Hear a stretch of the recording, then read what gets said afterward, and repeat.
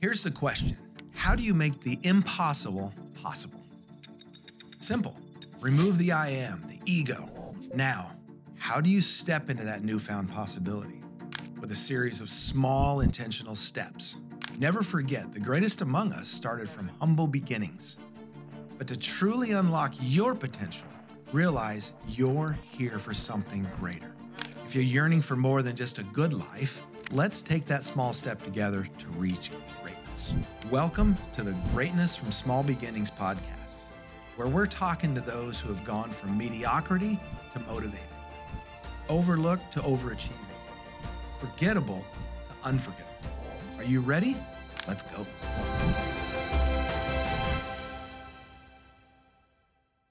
So welcome everybody to the Greatness from Small Beginnings podcast. Another episode today. I have my good friend. I want to know you better, right? Sure. But you live across the country. Right. But I just happen to be in Tampa right now. And here we are. Yes. Thank you for coming on, Alexander Gonzalez. Yeah. Thank you for inviting Okay. me. Yeah. To be And here. so the title, Greatness from Small Beginnings. Almost everybody I have on, everybody I talk to can relate, almost everybody, with the small beginnings thing. Sure. Right? Because that's easy to figure out. Well, we were a kid and we had less than we dreamed, right? Sure. So that's easy. And we'll get into that a little bit. Okay. But what I like to do, and on the way to this location where we're sitting, you were talking about, you actually used the term to make people great. Sure. You know, and I went, oh, that's going to be good. So try to remember what you were talking about. Sure. Yeah. Your definition of greatness. Yeah. For you, like no textbook, no dictionary. Your definition of greatness. I think that's a really good question. And I think that part of my journey was actually defining that, because what I defined greatness for the longest time, I ultimately no longer define greatness that way. Mm-hmm. So to me, greatness was success. Greatness was winning. Greatness was, everything just working out the way that it should. Yeah. And that's obviously not life. Yeah. And so now for me, you're walking in your greatness when you're walking in your purpose. And in fact, I just today finished writing a chapter I'm in an anthology about social media. And so anyways, and I say, this is actually something that I say today, and it kind of like dawned on me, is that when you understand the point of it all and why you, those two things, what's your point? Where are you going? I know. And it took years of self-discovery, doing the work, that I realized that God put me on this earth. Sometimes doing the wrong thing. Lots of times doing the wrong things. Yeah. But I know that my number one mission is to perpetuate love everywhere I go. I know, I feel like that's what I'm called to do. I have other missions, to be an excellent husband, excellent father, the best, there's other things, but at the core of it all, it's perpetuating love. And so I'm walking in my greatness when I understand the point of why what I'm doing is what I'm doing. And then number two, I also understand why me, why I was selected. And what that helped me do, actually, Keith, gosh, I love how this all works out, because it's all popping in my head now. What I'm realizing is it helped me work through my trauma, was understanding why I was selected. Because in being selected for this calling, for this purpose, I had to go through what I went through so I could be more effective in it. And doesn't it make us more grateful? Yes. As we look back at our past, as bad or as good in some places, all that is like the culmination of not only just the purpose, because that's actually almost a separate subject, but it energizes the purpose. Sure. Because it prepares us, right? Yeah, absolutely. I agree 100%. And then it also protects us, because when we understand our purpose, and oftentimes we're faced against negativity or the mountains, we're prepared because we understand this is just part of the journey. Yeah. Or I don't have to listen to that naysayer. This is the path that I'm on. I know what I'm meant to do. Yeah. What I've discovered and told others lately, it's not a new discovery, but that today's issues, today's problem, today's things, good and bad, they're all temporary. Yeah. It's going to change. It's going to change for the better if it's really bad. And it's actually going to get worse at some point if you're doing really good. Sure. That is the nature of the pathway we're on, the process that God has put us on. Absolutely. Right? Well, that being said, you said my purpose well, who ignited that for you? Let's maybe talk faith for a moment. Sure, absolutely. I mean, it's my journey is so zigzagged, and it's that country song, God Bless the Broken Road, because I was blessed. I always say, and you've heard me speak on stages, I almost always, when giving my intro or talking about my past, I say I won the lottery when it comes to families, and I really did. I was blessed in a home that we didn't want, for things. I'm not saying we were living large, but Christmas was great. I lived in a home where both parents were very devout Christians, and church was just part of what we did, and never made to feel like a requirement, but just part of our essence as a family. Okay. Yeah, and I think they did a really good job of doing that, because now, as an adult with 2 children, I go every week to church, and they don't feel like it's a requirement. I love being a believer. I love being able. Now, all of this was tested many times over. Of course. And so I can say that God ultimately is what sparked the calling in me, but it was my tribulations and trials that ignited the fire. And ultimately learning to love that allowed the fire to be laser focused into purpose. Okay. Why the desperation? It seems like I'm putting that word in your mouth. Sure. If that's wrong, then let me know. No. Why the desperation to communicate and translate love? Were you at some point unloved? Or is it you that unloved yourself? Or that's a great. What's the trigger? And it's funny because, again, I won the lottery, so I was surrounded by love. I was parents, the people in your life that fill you with love. I got that. What happened was, at a young age, and you've heard me share this, and trigger warning for anyone who maybe has encountered anything, any type of abuse, specifically sexual abuse. At a young age, I was molested. I was molested by a church-going missionary who did good deeds, did very good deeds in the church that I grew up in. I mean, built churches and funded schools being, built on these mission trips through our church. And that person, over the course of 3 years, molested me regularly. And so I had a very convoluted kind of relationship with, how can this person who's a Christian and does good things and I know is a good person still have this evil side to them? And so, we always say church hurt. I know that church doesn't hurt people, and usually hurt people and all that. But I had a lot of quote unquote church hurt. And so I ran. I went to Florida State University. I joined a fraternity. I started doing everything that I could to numb the pain and run as far as I could from the calling. And again, that's when the trials and tribulations started. And it's not to say that I don't have trials and tribulations. Listen, I went through a whole weight loss journey very publicly, grew a whole social media account. I lost 80 plus pounds. I gained 50 of those back. That hurts me when I look at myself in the mirror at times. And so there's still uphill battles, but somehow on this journey, I figured out that I operate in my best when I'm loving me. And that love is so strong that it permeates out of me, and everyone around me feels loved. Okay. And that's when I'm walking on sunshine, and everything's feeling good. Yeah. So let me dig into that a little bit in relation to identity. Okay. People that watch this podcast know that, I'm all about, God's wisdom and how that translated into our life. And I've been considering the things in my life where my identity is a little off. And what you just mentioned about that love, why is that your identity? Why is because it's all of our identity, actually, because we're all made in his image and God is love. And so once I realized the simple thing, God is love, I chase perfection. I chase fitting in a box that I thought society, I thought church, I thought my parents, I thought whoever, I thought I had to be the perfect student, that no one knew that I did things on the bad things, that was all done in secret. But everything was perfect. Perfect son, the perfect student, the perfect athlete, everything. Until the perfection or the facade of perfection was so heavy, it was like a Hollywood set. It was just the facade. It was so heavy, it just fell. And I realized that the storefront, if you will, that was left, I didn't like. But when I realized that I'm just like God, I'm made in his image, and being made in his image, I am a creator too. What do I create? Love. Yeah. I can create love all around. I was talking to somebody earlier today, you know, I'm at a conference, and so I am here to be able to be with you about this translation. I think this guy has faith, but I don't know where he's at with the whole thing, but I'm not bashful. So I said, he asked where I did a talk, and he listened to it about servant leadership. And he was in the room, and he said, where did that come from? And I said, well, my journey is such that I learned this one lesson, that I need wisdom from God.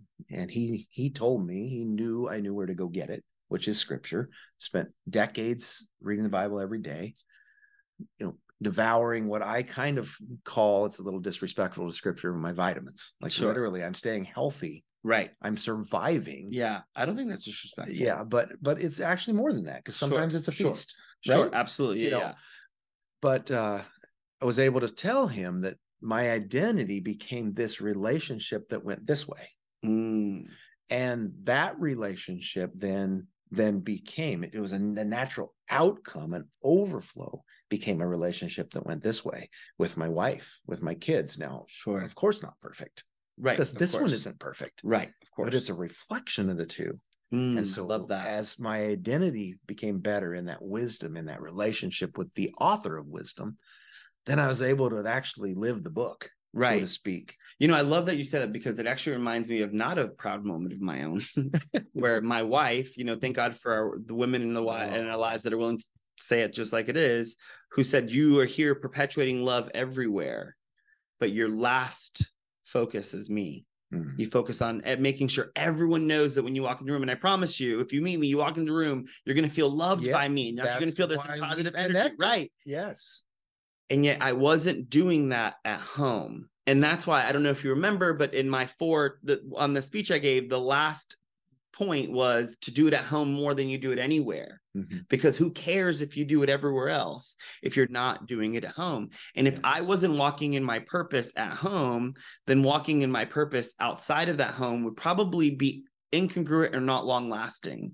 Does that make sense? Because I would feel like it doesn't feel right. I would feel unevenly yoked. Yes, I was off. Yeah, you're off. You're off. So I can't really get it right. Exactly. So the connection between marriage and the connection of how we relate with God, like, it's no joke. Well, we're his bride. Yes, we're his bride. And so the Bible talks about that connection, that the example of the two. Absolutely. And they fit perfectly. And so if I'm off with my wife, I'm off. Right. And the greatest examples that he gave his life for his bride, ultimately. Yes. Are we doing that in every day? You know, that's what it comes down to. And that was always not just preached in front of me, but exemplified. And one thing, I would go to these PK, these preacher's kid retreats. Okay. And they would always talk about, you know, they want them to get their complaints out, because it's a population that often feels neglected. Their parents are giving a lot of themselves. To be a pastor, if you listen to this, like, send your pastor a text message or find them on Facebook and say thank you. Yes. Because there's a lot of abuse there. There's lots of abuse, and they turn their cheek left and right. And as kids, we watch it, and we would be sometimes as kids, we can get angry at the church because why are you taking advantage of my parents? My parents just take left, right, turn the other cheek. And they would always, you know, say, what are the things? And one of the common complaints that PKs would say is that who their father, because in this time, most kids, there's a father. I know that now women are also pastors, but that their father was different at home than he was behind the pulpit. And I can't say that that's my truth. Who you saw, and when you meet my parents, if you ever meet my parents, they exude love. Yeah. Like, to know them is to love them, because to know them is to feel loved by them. Right.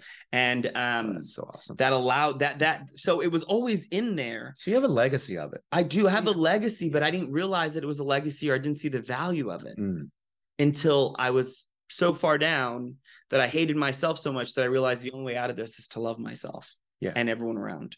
Yeah. Truly unconditionally. Yeah. Which is really hard. Did you find that loving others was the connection that you needed to understand how to love yourself? 100%. It did start there. Because we need people to know. There's a mechanism. Now, you don't just go love yourself. Right?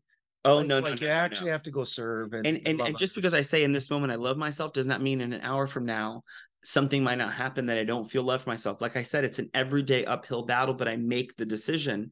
And it all stems from, because I know I cannot love or provide for my children at the level that they need me to love and provide for them if I don't love for myself.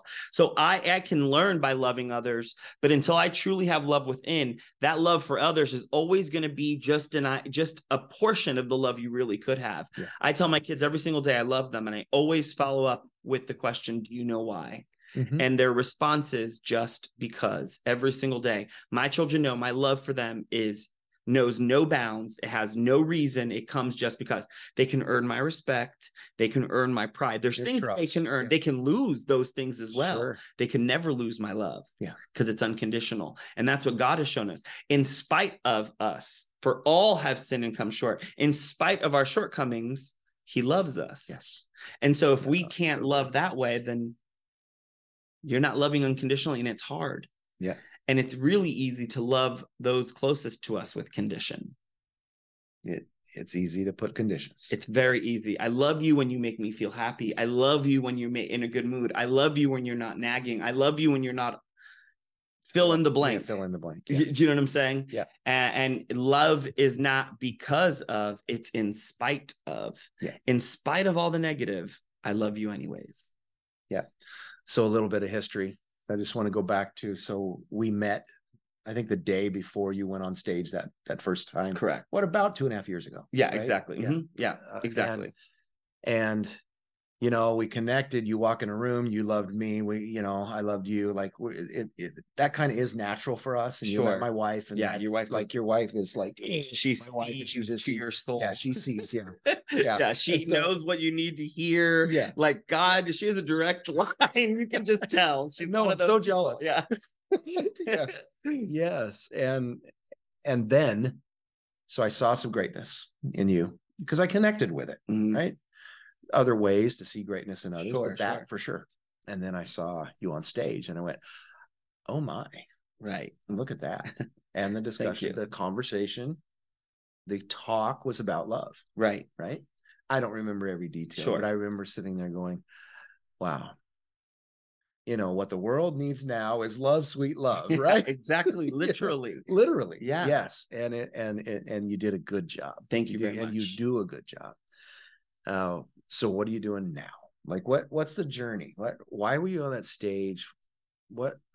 Yeah. So by the grace of God, I'm still a public speaker. That's still my number one passion. I love emceeing. So I've been doing a lot more emceeing lately, where I'm hosting a conference or a few galas that are raising money for events. I'm a member of the board. I'm a board member of an incredible not-for-profit that's called Spread the Cheer USA, which is basically influencers through social media utilizing their positive platforms to raise a ton of money and help families in need. So we raise hundreds and hundreds of $1,000s. We do events all over the nation. Like I'm about to fly to Houston, where we're having a whole Dave & Buster's open for a bunch of foster kids. Then I'll be in Vegas for, we do these incredible things. So that's my passion project. That's where my volunteer time, that's where that goes. I'm still a professional network marketer. That's still what I have as a side hustle. But now I'm breaking again back into education, but at a younger level. So I've been in higher ed, which is at the college and university level. But now I'm working with students, a really unique population of students who have been expelled from their school for various reasons, most often physical harm to a teacher, to an adult, weapon usage or drug usage. And they come to our school, and it's like going to prison. They're scanned. They have, they're everything. You're buzzed into everywhere. Wow. Because it is unfortunately, a unique population that you have to do that. But I get to be in a space filled with kids who no one believes in, or for the most part, most people don't believe them. And I just get to shine my love light. I stand out my door, and where my quad is where all the kids walk into school right before they can grab their breakfast. And I'm like, good morning. And I know these kids look at me and roll their eyes. But now, several weeks into it, they're like, oh, okay, good morning, Mr. G. Good morning. Like, they're saying it back. I'm like, before, this kid would literally look at me like this and keep walking. But they saw I was consistent. They saw that my love wasn't fake. They saw that my love didn't matter based on their response or their acceptance of me. My love was my own acceptance of myself, freely given to them. So it was irrelevant, their response. Yes. And over time, that love has shaped these students that are now in a place that they receive, mentoring, they receive teaching, they listen to what I have to say, and I feel so fulfilled. And so now it's re-careering and seeing what this looks like for the future. Yeah. Well, that is fantastic. It's a hard game, that education. It's very hard. And this is a hard population to educate, right? It is. And yet that's what they need. They need consistency. Right. Yes. Like I told you, I have a friend in that, and he's just moved out of it, and they shut down basically the school and moved them all back to the general population, but he still has a lot of interaction, and it takes a special person. So good job. Thank you. I appreciate that. Yes. It's definitely a thankless job because they were not taught to say thank you oftentimes, or to be grateful, or to even be grateful, or even to say, I remember, it's a funny story, I give love, but that does not mean I'm a doormat.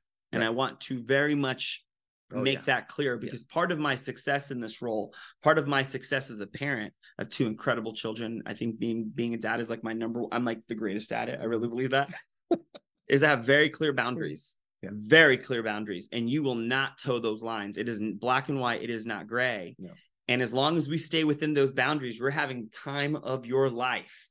The second you cross, I'm coming in hard.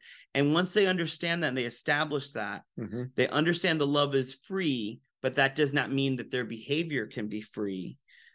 There's a really great understanding and a really cohesive, just beautiful learning environment that's created. Yeah. Did you know that K&L, the company I work in, that I founded, is Second Chance Employment, and it's the same. I did not know that. So all of these things you're talking about are the same at work. A lot of these kids actually have felonies. Yeah. And I work with the middle school population. So 6th, 7th, and 8th, actually primarily only 7th and 8th graders. And majority of my 7th and 8th graders have felonies. Yeah. So my wife's, of course, she's in the office, at our work. And so she's involved in the onboarding. And some of them have actually said, so you don't want to know more about like my issues, my record? Right. And she says, well, I need to know what I need. I need to know what I legally need to know. But your past here does not define you. 100%. Your today does, and your future does. Right. Not your past. And that's the boundaries. You screw with us, there's a big problem. Sure, 100%. You break our trust, you'll have to earn it to get it back. But as of today, your past does not define you. Right. And that's you know her, like she's very clear on saying, God made you, you are important, and we all screw up. Right. So you have a chance here. Yeah. And it's a real chance. Anyway, I just love how that resonated. Yeah, we're talking about it, a bunch of kids really, but they've had to not act like kids. They've done adult. And half the time, sometimes you hear their backstory and it doesn't necessarily align with their behavior. So maybe there's something else going on that we don't know about. But sometimes you hear these kids' backstories and your heart is broken. It's just horrible. And you're thinking, wow, all these people, like you hear, oh, you have that student, blah, blah, blah. And I'm thinking in my head, well, did you know that XYZ has happened? And the fact that kid is showing up to school every single day with clothes on his body is a miracle. And your judgment on him does nothing for anyone but poison you. I want to say these things sometimes because it's like, look at the backstory. Like you can't just make these assumptions. You never know. And that's not to say that there are not moments that I'm like, get out of my classroom now. Like, you're called every day. I've been spit on. Yeah. There are times that they lose control. Yeah. But when they realize that one loss of control does not ultimately dictate how I treat them for the rest of the time that I have them, they understand that there is such thing as a second chance, as long as you truly repent and reverse. Yeah. And that's their responsibility. It's on them. It's on them. Yeah, exactly. The chance is in front of you. Right. It's on you. Step by step. Exactly. Now, granted, step by step means that you're going to misstep sometimes. Right. True. Sometimes we're on a road, a highway, there's exits. Right. Those exits are not always good. And so we have given third chances. We've given fourth chances. Sure. And it's not like they screwed up bad. Like they didn't, well, there's certain boundaries, right? That you have to cross boundaries. Sure. And so anyway, that's great. So any more to the journey of greatness? So you're headed there. What do you see out 10 years, 20 years? I don't know where the good... To be honest, I feel that I will be in administration or at the county level somehow where I'm able to make more of a shift in education. Being on the school board is a political role. Yeah. I have always had aspirations for politics, but never felt like I was a politician. But if I can do good in the school board, understanding a really unique, not just that population, but all populations, I'm blessed with 2 gifted children. Both of my kids are, yes, they're gifted, but meaning they're designated gifted at the school. Yeah. And the middle schools, I'm touring the middle schools. Well, they go to an arts school, and the arts middle school is very, very dangerous. Volatile population, lots of fights. But the gifted and arts magnet kids are literally separated in their own wing. And they're like, oh, don't worry, your kids are gifted. They're safe.